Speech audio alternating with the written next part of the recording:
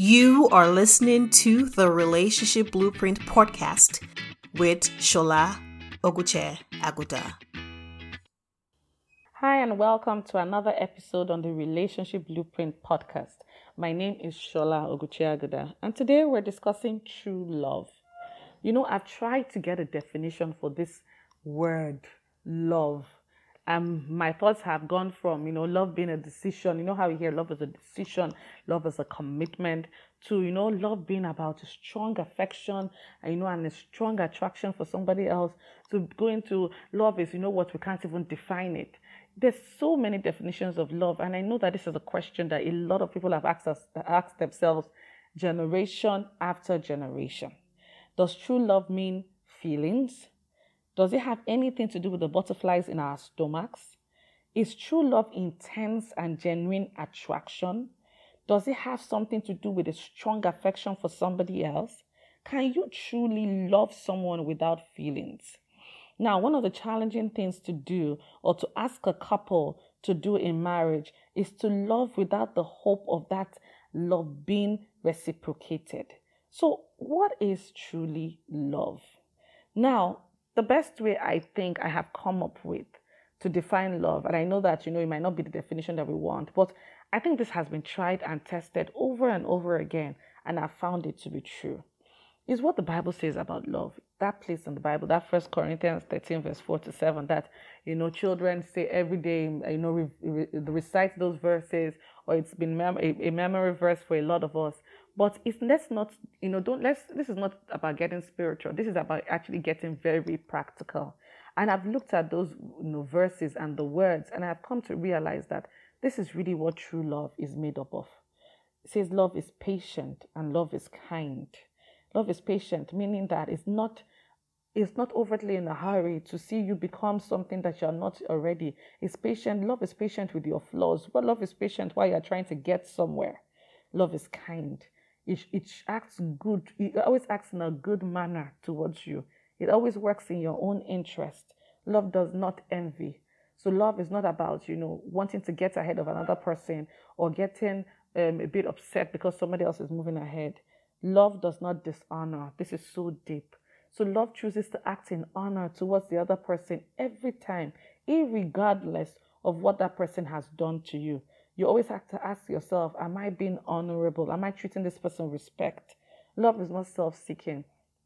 I always say that love or marriage is an out-loving competition. It's a competition on who to love the other person the more. So it's not self-seeking. It's always looking out for your partner's interest.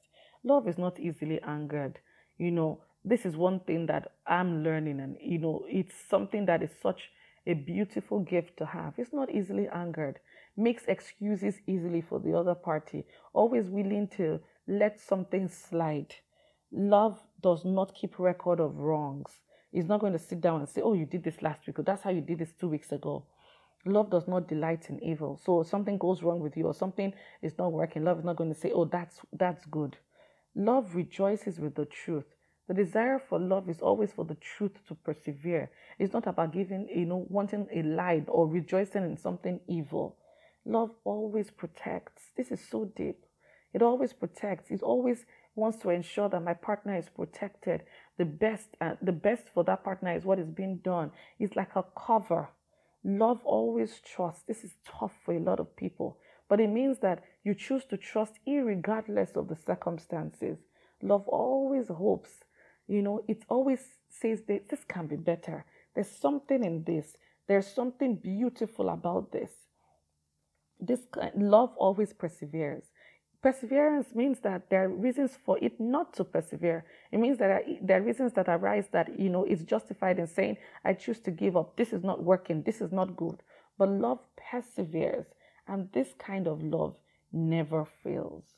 Now, even when your marriage is doing well, this kind of love is a tough call. Now, if your marriage is not even doing well, this seems like, it is impossible. Now, what I need to let you know is that the love that is defined here is actually humanly impossible. It is not possible for us in our human flesh and with our human will and desires to love like this. However, this love is the blueprint for any marriage to last. This kind of love is what I call a higher call, and is not determined by the actions of the other party.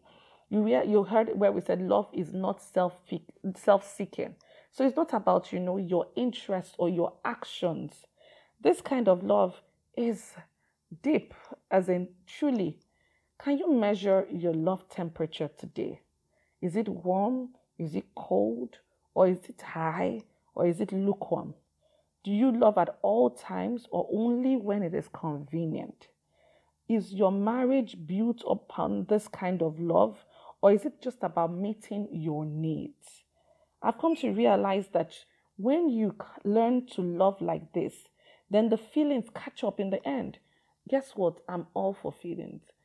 There is no love, or how will I put it to you? Marriage is great when romance is on the high. But there are some times that people have said, I don't have these feelings anymore. I don't feel this way towards this person anymore. I don't feel like I don't connect in that way anymore. And do you know what I say? I say, love this way until the feelings come back. I assure you that if you love this kind of way, something shifts. All of a sudden, your partner is seeing love in a way that is different, in a way that they do not deserve, or he or she does not deserve, and in a way that begins to change something in his or her life. This kind of love has no enemy. This kind of love withstands even the toughest of situations. This kind of love cannot be fought for a long time. This love is the definition of true love. If you are, if you're crazy about each other, which is great, if you have the attraction, the butterflies, all of that going on, and you add this love to the mixture, you're going to be on a high for the rest of your marriage. Is it always going to be on a high? No. You're going to have high times and low times. But in the low times, you pick up this kind of love and a transformation happens again. If you're in a bad place in a marriage and you find out that, I'm tired, I don't even have these feelings anymore, I want to challenge you to love this way. Love irregardless of how the other person treats you or seems to be. Love even when it seems undeserving. And I can assure you that there will indeed be a transformation. This is my definition of true love. And not just my definition, God's definition of true love. And there's no better lover than God. Thank you for listening to this week's episode on the Relationship Blueprint podcast. See you next week. If you enjoyed today's episode of the Relationship Blueprint podcast, now don't forget to leave a comment and, of course, share with those you love.